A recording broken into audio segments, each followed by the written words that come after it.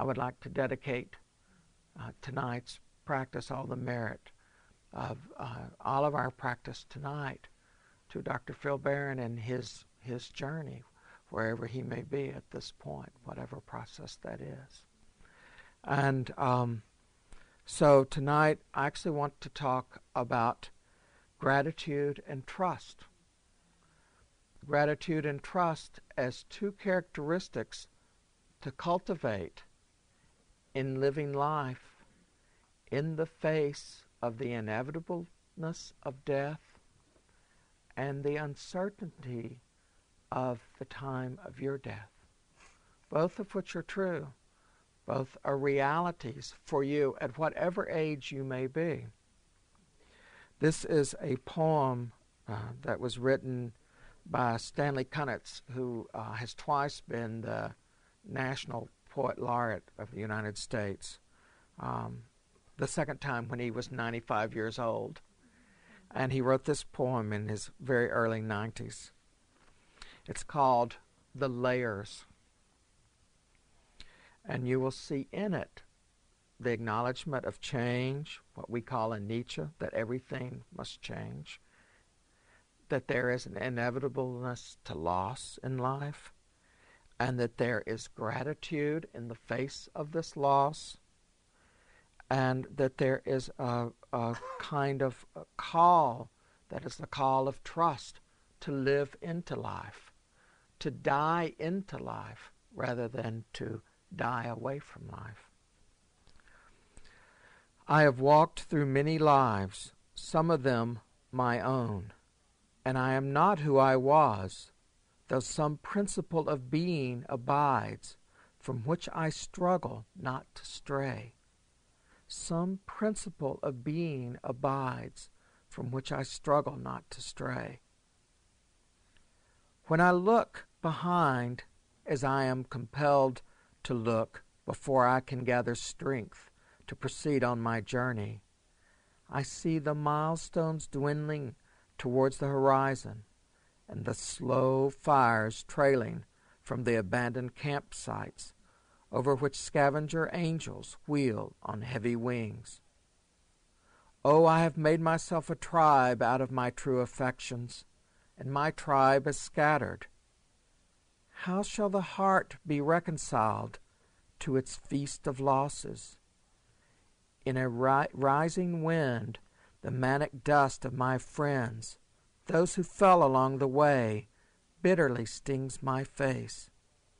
Yet I turn, exulting somewhat, with my will intact to go wherever I need to go, and every stone on the road precious to me. In my darkest night, when the moon was covered, and I roamed through wreckage, a nimbus-clouded voice directed me, live in the layers, not on the litter. Though I lack the art to decipher it, no doubt the next chapter in my book of transformations is already written. I am not done with my changes. So is the call to each of us to live in the layers of our life, not with the litter, the surface feeling, the little gains and losses, the little fears and wants, but to live in the layers into the depth, to live in the mystery of life. We each have that small, quiet voice, that nimbus-clouded voice, that is an inner feeling that manifests in one way or another. So there are many ways, there are many characteristics that can be cultivated to aid us in this process. Gratitude and trust are two that are not so often mentioned. And it's part of the process to reflect on all of these different characteristics. So let us reflect on these two tonight in relation to Phil and his journey. It's quite common at the end of a retreat that a yogi will say, well, what kind of practice can I do in living my daily life? What can I be using my mindfulness for in my work life and with my significant other and my children and so forth? What sort of mindfulness should I cultivate? And on some occasions, the practice I give is mindfulness of gratitude. And it always causes a bit of surprise and skepticism even, because they expect loving kindness or to see grasping, or so why gratitude? But gratitude is actually a very good mindfulness practice, and it's particularly useful for yogis who tend to have a self-defeating attitude or kind of a semi-depressive feeling that's a regular experience in their daily lives, or for people who have some inclination towards the ecstatic state. And then for what we in Buddhism refer to the aversive personality type, meaning that each of us have a general inclination towards being greed types, where we walk into a room and we immediately notice what we like, or we walk into a room and we notice what we don't like, the aversive type. Or we walk into a room and we don't really notice anything, the delusional type. So we're each one of these types, and we each have all three characteristics in great bountifulness, as you've already noticed. But there is one that we are primarily one of these three types. And for the aversive type, this sense of gratitude, particularly useful, mindfulness of gratitude in the moment. One of the Buddha's teachings was centered around the appreciation of gratitude for having a human life. He described the gift of a human life as being more rare than the chance of a blind turtle in all the oceans of the world coming to the surface of the ocean and sticking his head through a small hoop. Pretty long odds, huh? So he was pointing to the fact that a human life, no matter the circumstances, no matter how difficult, no matter what you have to work with, no matter your age, is not to be taken lightly, but in fact it is a real gift. It is the one manifestation where there is this possibility of liberation. He also, in the suttas, quite frequently, when giving meditation instructions or telling someone to go meditate, will say to one of his monks to retreat into the forest and sit at the foot of a tree, and to begin to quiet the mind by gladdening the heart. And on retreats, I often teach a meditation around gladdening the heart. And it has to do with a series of reflections of gratitude. Gratitude for human life, for being interested in your own liberation, your own freedom, for having the means to seek out the teachings, for the teachings to be available, so forth and so on. This whole process, it's very stirring kind of meditation, and it's a gratitude meditation. So the benefit, the reason for practicing mindfulness of gratitude is that when you make that connection, when you aim and sustain your attention on the experience of gratitude, having the actual experience, not a concept or ought or should, but yeah, I actually feel some gratitude right now. In that direct connection, you make a connection to life. You have a direct experience to life, just as it is. So often, because we have feelings of being alone, of somehow being unfairly treated, or not sure of ourselves, or afraid of the future, or uneasy over the past, we don't really make that direct connection to life. We don't have a direct experience of life. To the blue sky like today, or to the breeze, or to all of the miracles that surround that we're able to walk, talk, drive down the highway. I mean, all of these thousands upon millions of connections that allow the human experience. So when we come into mindfulness of gratitude, this arises, and it arises as a very strong experience at times. We become present in the now, the eternal now, that's not defined by past and future, but defined by this moment. It is a mystical state, even in its ordinariness, let alone in those times when we're completely altered by it. When we are strongly in this experience, which is not going to be a regular experience, but the more cultivated, the more it occurs, we are in connection to, we are participating in the mystery of life, the kind of mystery that Kunitz was referring to in his poem, that mystery of change, which we don't understand, but which we can live fully, consciously. In the Christian tradition, Paul says in the Bible, in everything give thanks. Meaning, in anything that arises, even if it seems awful, to give thanks for it in some way, to hold it in a mystery. This may be illustrated in a Sufi story, which some of you have probably heard already. There was one of the sort of elders of a village, and his son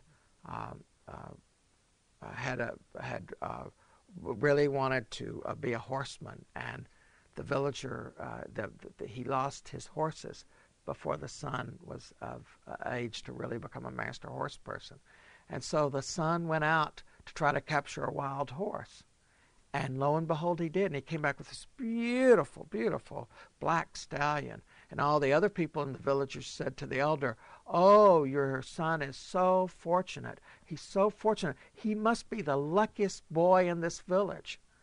And the elder said, "We'll see." And that's all he would say, "We'll see." And then the son was learning to ride this wild stallion, and the horse bucked him and broke his leg, just shattered the leg bone. And then all the people came to the elder and said, "Oh, your son is so unfortunate. Our sons are healthy, and your son is like this. Oh, he must be cursed or something. He's so unfortunate." And the elder said, "We'll see. We'll see." That's all he would say. And then a few weeks later, the king's army came through the village and conscripted every young man, forced them to join the army. And his son was spared because of the leg. And many of their sons, of course, were going off to die. And then all the villagers came to the elder and said, "Oh, your son is so lucky." And the elder would only say, "We'll see. We'll see." Our lives are like that. The unfolding is a mystery. It is not to be known in a linear fashion. We will always have preference. Why wouldn't we? You know, if we're freezing to death, we want to be warm. If we're lonely, we want companionship. This is natural. There's nothing that's imprisoning in that desire. It is that preference, to put it more specifically. It is only when that preference becomes such a desire that we so identify with that desire that we start to grasp for it.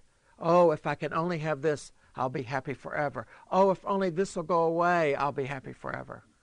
Has it ever happened that way for you? That in fact you were happy forever after getting this thing you had to have? And how many times have you gotten what you wanted and said, "Oh, I wish this would go away"? So it's that grasping. It's not resting back in the mystery, not staying in that spacious feeling of gratitude, to be participating in the mystery. This is one way to live into life, by staying back in the mystery of life. In cultivating gratitude, it brings delight to our lives. It balances the tendency towards the negative. It is a palpable joy. It's a felt experience, like the difference between looking at your hand, like looking at something like a television show or something, and actually having the feeling of your hand, where you feel the joy of your life. It's direct. It's not through someone or anything else. It's your experience. And it certainly creates a sense of well-being. In bringing the practice of mindfulness, of gratitude to daily life, you certainly try to practice that when something's going well. You're having a good moment. This is a good moment. Thanks to this good moment. But more skillful is to practice it when things aren't going well. So you're in some difficult situation at work, or you're convinced that you can't live with your significant other one more minute. And it's really awful feeling. And it truly feels awful. You may feel devastated. You may have a big loss around this. You notice things to be grateful for in that moment, without any way trying to deny your experience of what's unpleasant, what's the sense of loss. You add, and this is to be grateful for in this, you expand your field of attention, so that the sense of loss or fear or need that is causing you to contract into, narrow into this small, imprisoned being, you open it up. You become more spacious, without ever denying, I can't emphasize this enough, without ever denying that primary experience. It changes that experience. It offers new opportunities for you to respond to it, whether it's fear or wanting or uncertainty, because you're spacious, so your intuition is more available to you, and your perspective of, I see what's going on, is wider, so you're more likely to see clearly. Not guaranteed to see clearly, but more likely. Very good. We'll check in with you next week. So, when a difficult emotion arises, say it's anger, you experience the anger and you include the and. I am angry and I am healthy in this moment. I am angry and I have eyes that can see or ears that can hear. It can be something small, big, it doesn't matter. You are breaking the repetition of the emotion that's causing you to contract through gratitude. Another way to cultivate mindfulness of gratitude is through wonderment. Wonderment in terms of nature, which so many of us like doing and tend to do, and in terms of the human capacity for good, for creation. We certainly notice, and we talk so much about the human capacity for creating suffering, not to be denied, but to be balanced with that other aspect of the human capacity. I sometimes have people actually make a list of things to be grateful for, and so that not caring what goes on the list, but just to continue to open the mind to the intricacies of things to be grateful for.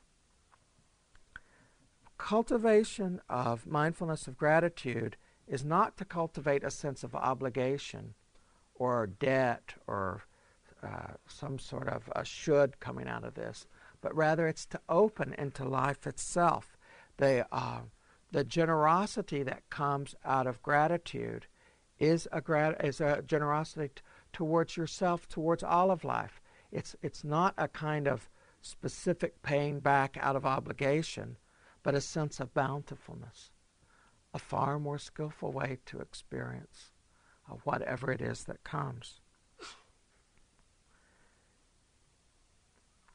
One of the things that I also will sometimes ask people is, when you are focused on your life, of all the things that go well in your life, all the things that that hey, I'm glad it's this way and not some other way. And then you look at all the things that aren't so good in your life. There's sort of a truth ratio there of like, well, if I got this many things I'm glad for, I got this many things that, are difficult. In terms of your experience of your life, is it in line with the actual ratio of your life's experience? For most people, not at all.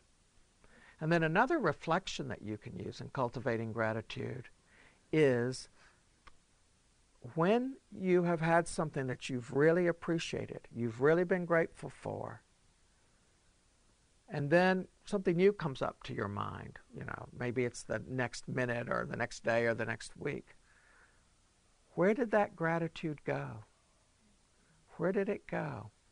Is gratitude time-based in the untrained mind, such that you actually only notice gratitude when you're immediately getting a payoff for something, like, whew, I'm grateful for this because I've got it right now? Is that really the way you want to live your life?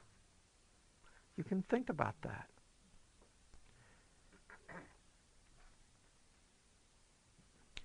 There is a darkness to life that is not to be denied. So the living in gratitude is in the face of the darkness of life. We live in dark times right now. A lot of suffering in the world, a lot of suffering of which we're part of in the world. It's a dark time. Gratitude in the face of dark time, not in denial of it. Yet I turn exulting somewhat, with my will intact, to go wherever I need to go, and every stone on the road precious to me. Every stone in the road, not the ease, but the stone. Gratitude in all things. To cultivate mindfulness of gratitude, there is a shadow side, which maybe you've fallen into, or you have been in an environment where someone used this shadow side of gratitude in which to say, oh, well, yes, I'm just grateful for what I have, or yes, I know it's not right, but still we've got this, where gratitude is used as rationalization or denial when there is really a call for action. So that's the shadow of gratitude. That's not true gratitude. That's using it in a way to deny what's called for in the moment. When Henry Thoreau was living and studying all these texts with Emerson, they were reading various Hindu texts and Buddhist texts and Taoist texts. And out of this reflection came our own kind of inner practices. And Thoreau wrote, which all of you had to read this at some point in school, I suspect. I went to the woods because I wished to live deliberately, to front only the essential facts of life, and see if I could not learn what it had to teach, and not when I came to die, discover that I had not lived. That's a commitment to gratitude towards life. It's trusting that there is something in life to be known and to give oneself over to it. There's a Sufi poet, Rumi, whom, again, most of you would know, and he has a poem called The Guest House. This being a human is a guest house. Every morning a new arrival, a joy, a depression. Some momentary awareness comes as an unexpected visitor. Welcome and entertain them all, even if they are a crowd of sorrows who violently sweep your house empty of its furniture. I really like that image. You know that feeling, huh? When you're wiped out over some feeling that arises. He, meaning Shams in his word, he may be clearing you out for some new delight.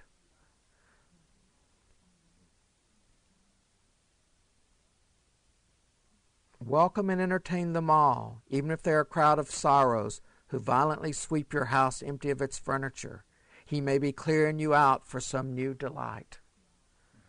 This is mindfulness of gratitude. As one cultivates this feeling, particularly in the meditative environment of your daily practice or on retreat, there arises a sense of grace spontaneously. Another teacher here at Spirit Rock, Eugene Cash, sometimes refers to it as the fifth Brahma Vihara, the fifth heavenly mind state, this kind of gratitude of grace. As that develops, what happens on the spiritual transformation level is that your sense of well-being becomes less and less fixated on your personal needs.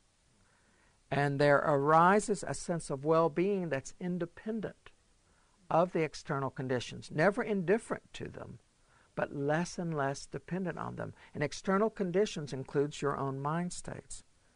And there arises out of that less concern about your own life, and there are kind of rejoicing in the fact that there's joy in life, whomever is receiving it.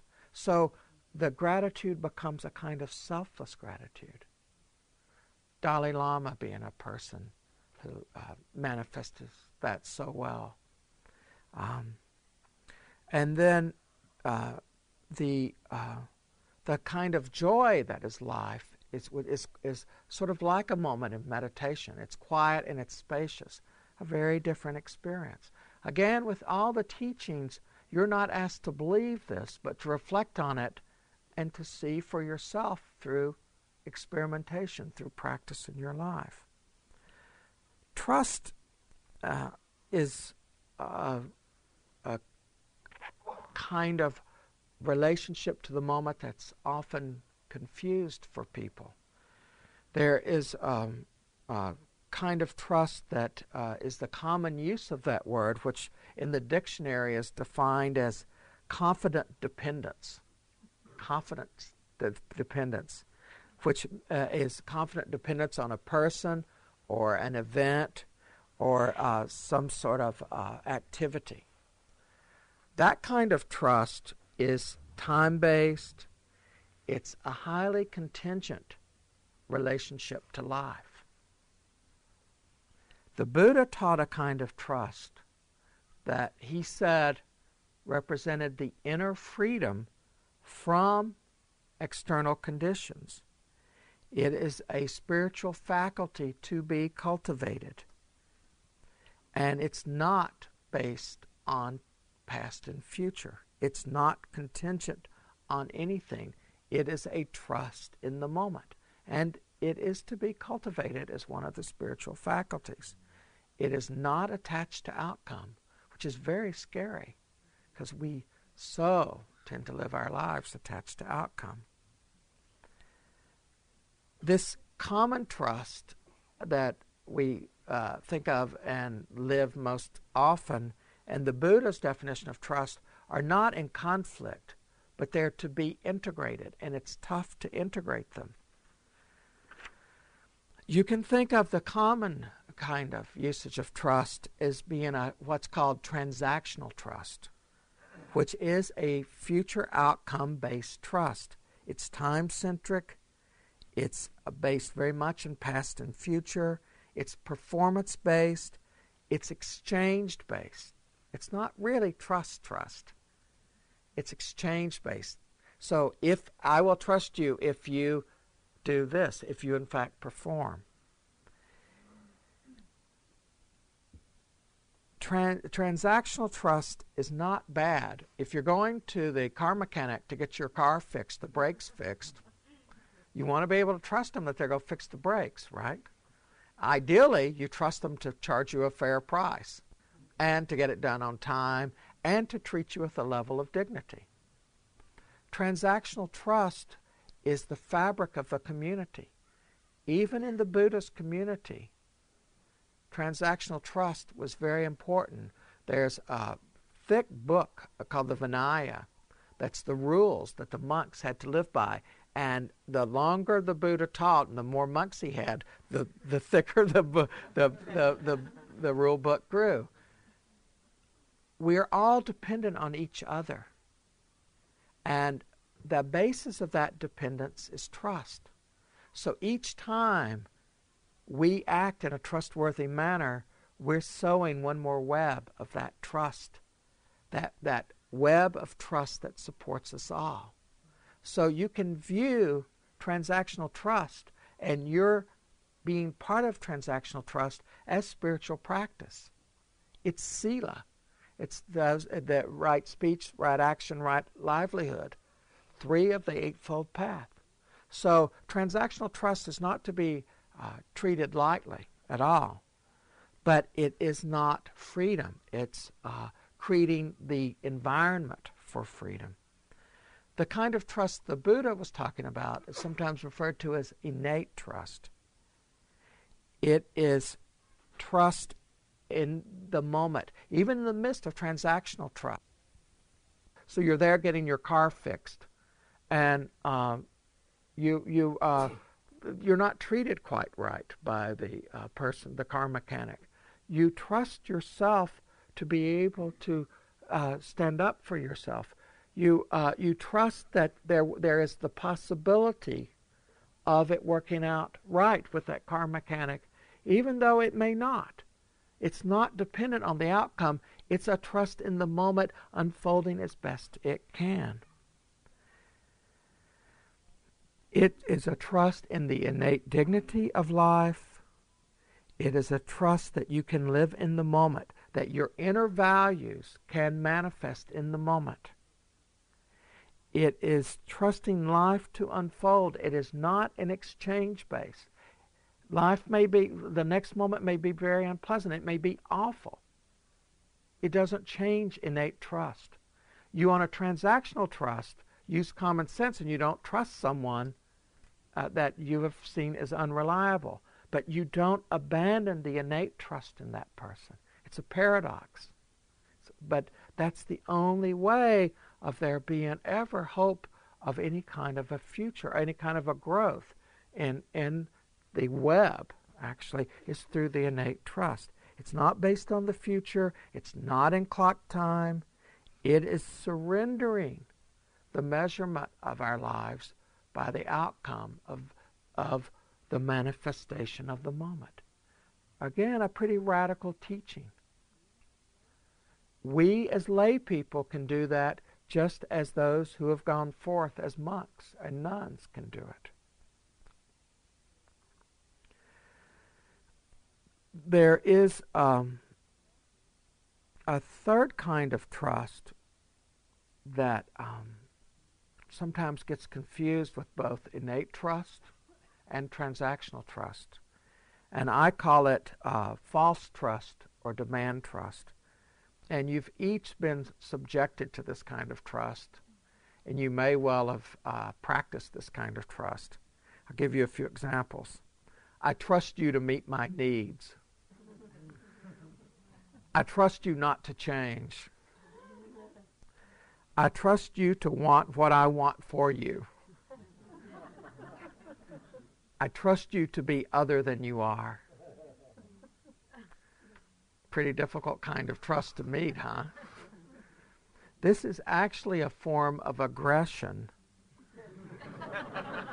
that arises from fear, from a kind of excessive need in the moment, this overwhelmed by wanting. So it's really distrust disguised as trust. It arises when any of us fail to trust the moment, fail to trust life to unfold. And in small ways, each of us do this to one another. So, we pin the tail on our own donkey here. When we're faced with that kind of trust, it's a very difficult situation to work with because there is not a true meeting of the minds. Many times in our lives, we are distrustful because we're not accepting things the way they are. I've been focused on trust in recent weeks because at the end of I teach Sunday night at the Turtle Island Yoga Center in San Rafael, which you're each invited to come, by the way. But at the end of the class, it's people typically come up and ask questions, and this one yogi was hanging back and waiting, and not a person that I was very familiar with, but I knew they had a strong practice, but didn't. They just started coming to my Sunday evening, and so she came up and she said, I'm a person that really valued trusting someone, and I've come to think that it's really interfering with my practice because the trust is really just attachment. It's just really wanting some future outcome. I'm caught in the future, and I think I should just abandon this whole thing of trust. And it's clearly attachment. Very upset, very, very upset. And so I said, wait a minute here. And what unfolded was she had just broken up with her lover, and in a way where she felt betrayed by the lover, upset not over the breakup so much as a sense of betrayal that had occurred around it. And her work situation, she had a new boss, and she had a big position and a lot of people that trusted her, and she wasn't trusting her boss. And she was very upset over this because she didn't know how to do her job and hold the trust for all the people that worked for her. So she was really upset about this. And as we talked about it, it became clear that she had confused these various kinds of trust.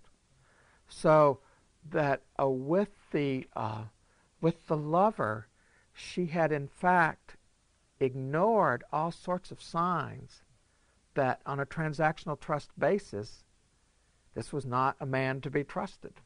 Just not. Her wanting, she was actually involved in a kind of demand trust. She was wanting him to be other than he was. And of course it wasn't working out. And it didn't work out. And she had had plenty of time to see that, but her own wants. And so suddenly, instead of being caught in him and all of the stuff about him, this was something in her, and she could work with it. She'd go, I see how to work with this. And so there was a different unfolding. In terms of the situation at work with the boss, a different situation there, because in fact, when she really characterized this boss, he was just the way he was, He was just the way he was, like all of us are just the way we are. She was not trusting herself. She wasn't trusting that if she just manifested in the moment as best she could, life was going to work out as best it possibly could. It was not a situation where she couldn't actually cope. She just wasn't trusting herself. She was wanting to make it a transactional trust with that person that was not practical. This person was the way he was, not hidden at all. It was out front, very mercurial, very up and down, very afraid, an afraid kind of person, and therefore would contract in all sorts of situations. She didn't have to go up and down with that person. It was her not trusting herself that was doing her in. So suddenly she had a way to work with it. So using her spiritual practice, she was actually finding a way to be free in daily life. And her initial question was such a good question because she was prepared to look at herself very, harshly in terms of going, whoa, I'm clinging to trust here. It was confusion rather than the clinging, but really to be admired as a question.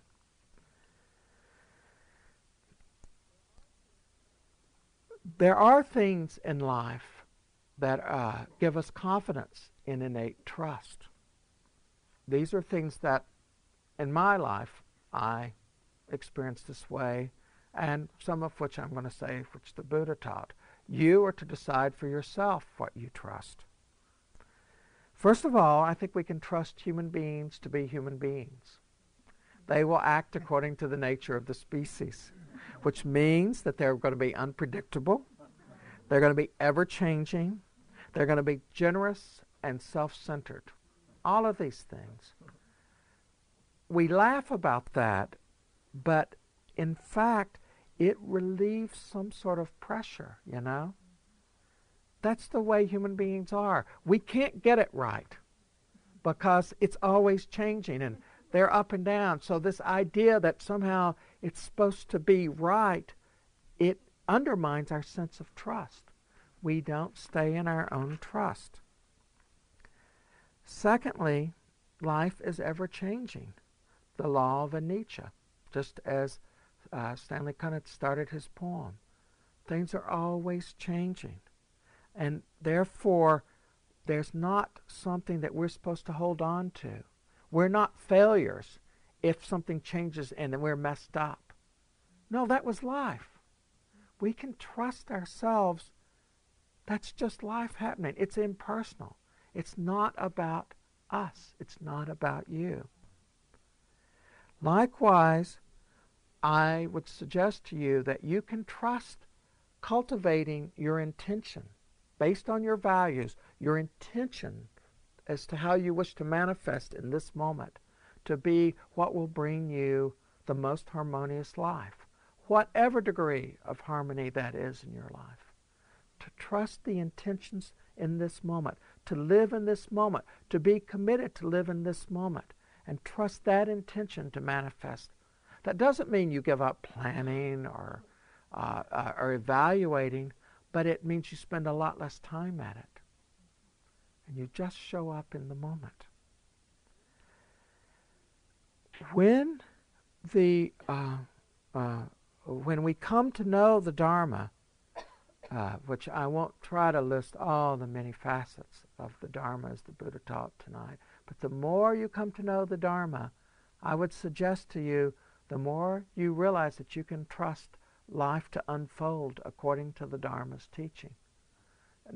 Whatever your religious beliefs are, that's not the point. But the Dharma, in fact, is so much about life as it is. Your metaphysical interpretation of all of that can be all here or there or whatever. And the Dharma is still the Dharma. That's what's so beautiful and precious about it, is that it says life is like this. See for yourself. When we start to trust life, and that's just trusting life enough, like Winnicott's, those of you who are in psychology, the Winnicott's good enough mother, that is that the mother is good enough that the child learns to trust life. In that same way, if we cultivate trust in life just enough, it doesn't mean that we're, this perfect trusting of life. I never get lost, never in my fears and my wants. Just trusting life enough, it empowers you to show up for life, to be vulnerable to life, to have the courage to open your heart and your sense of possibility to life, even in the face of all the difficulties. And again, it's a dark time in many ways. Still, by having trust, we show up. Trust allows us to stay in the moment, because we trust enough just to stay here. We don't go into our fantasy. We don't go into planning the future. We don't go into storytelling. We stay here. Oh, this is what it feels like to be with my significant other in this moment. This is what it's like to face this moment in my presentation at work, or my having to deal with this difficult person at work. Trust allows us to offer what we have to offer. It may be love, it may be care, it may be creativity, it may be compassion, it may be support, it may actually be the ability to create order, to actually foster trust. That may be all we have to offer in this moment. but we can offer that. So trust allows us to offer whatever we have in the moment to offer. And sometimes it's not much, but there's always something we have to offer, no matter how down we are, confused we are, if we trust to life enough to just offer whatever it is in that moment. If we have this kind of trust, if we've cultivated trust in this way, it allows us to stay grateful for the wonderment of life. The wonderment of life in the inevitableness of our own death, the inevitableness of the uncertainty of the time of our own death. Trust allows us to live into life in the face of death.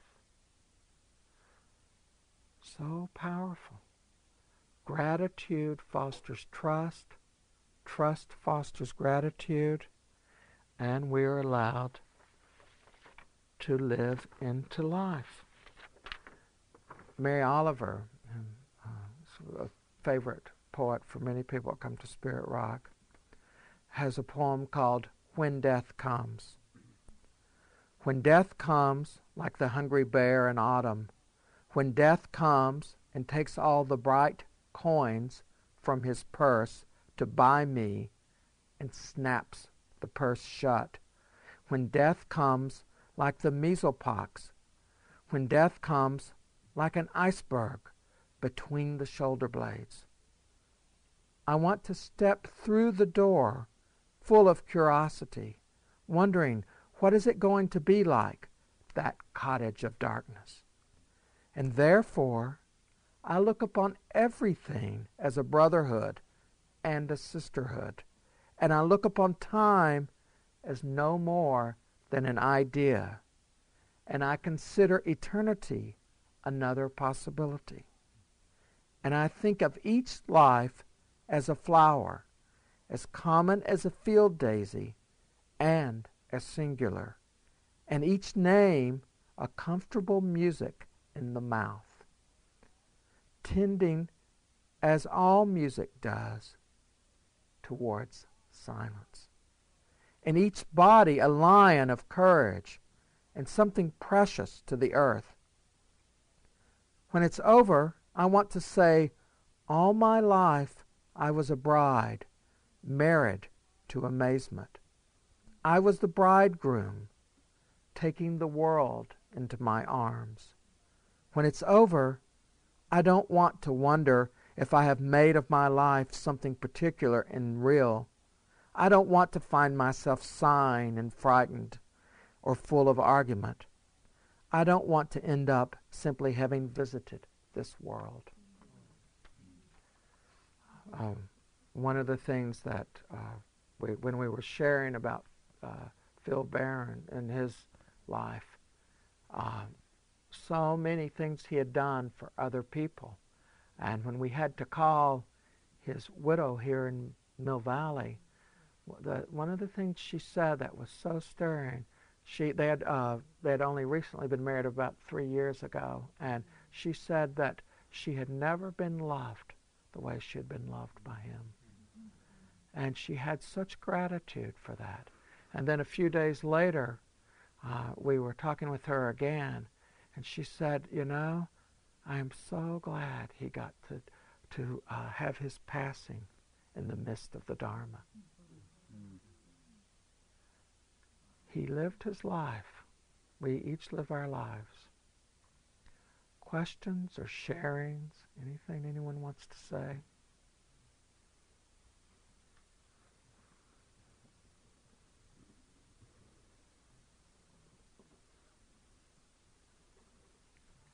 So let's sit for a moment then.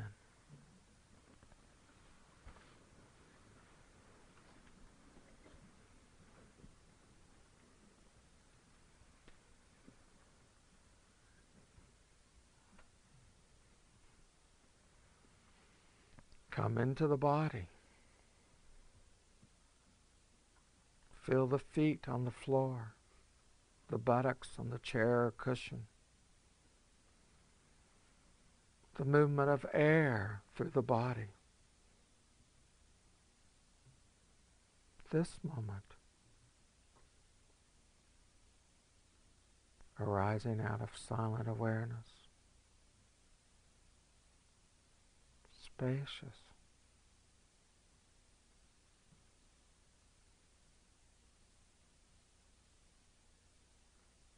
with gratitude for life, trust life, live into life, die into life.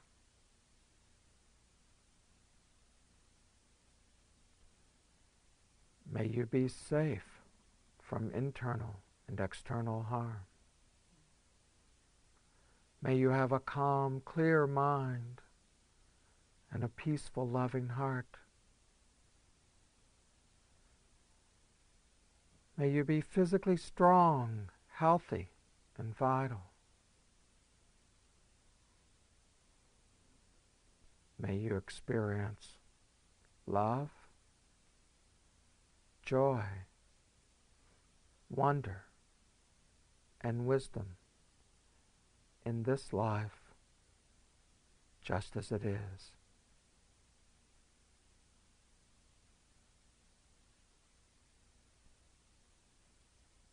And may the merit of our actions this evening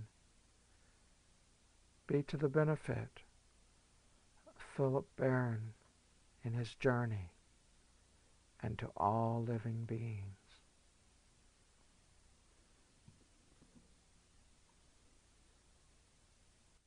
So, thank you very much.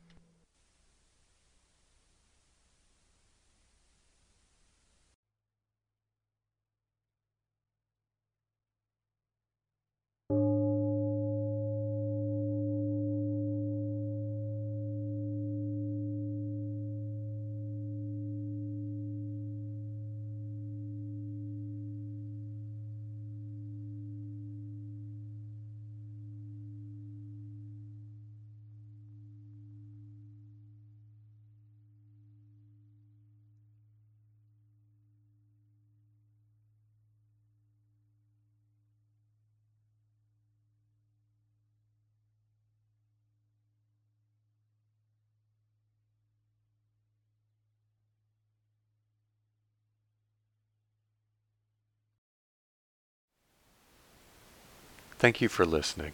To learn how you can support the teachers and Dharma Seed, please visit dharmaseed.org/donate.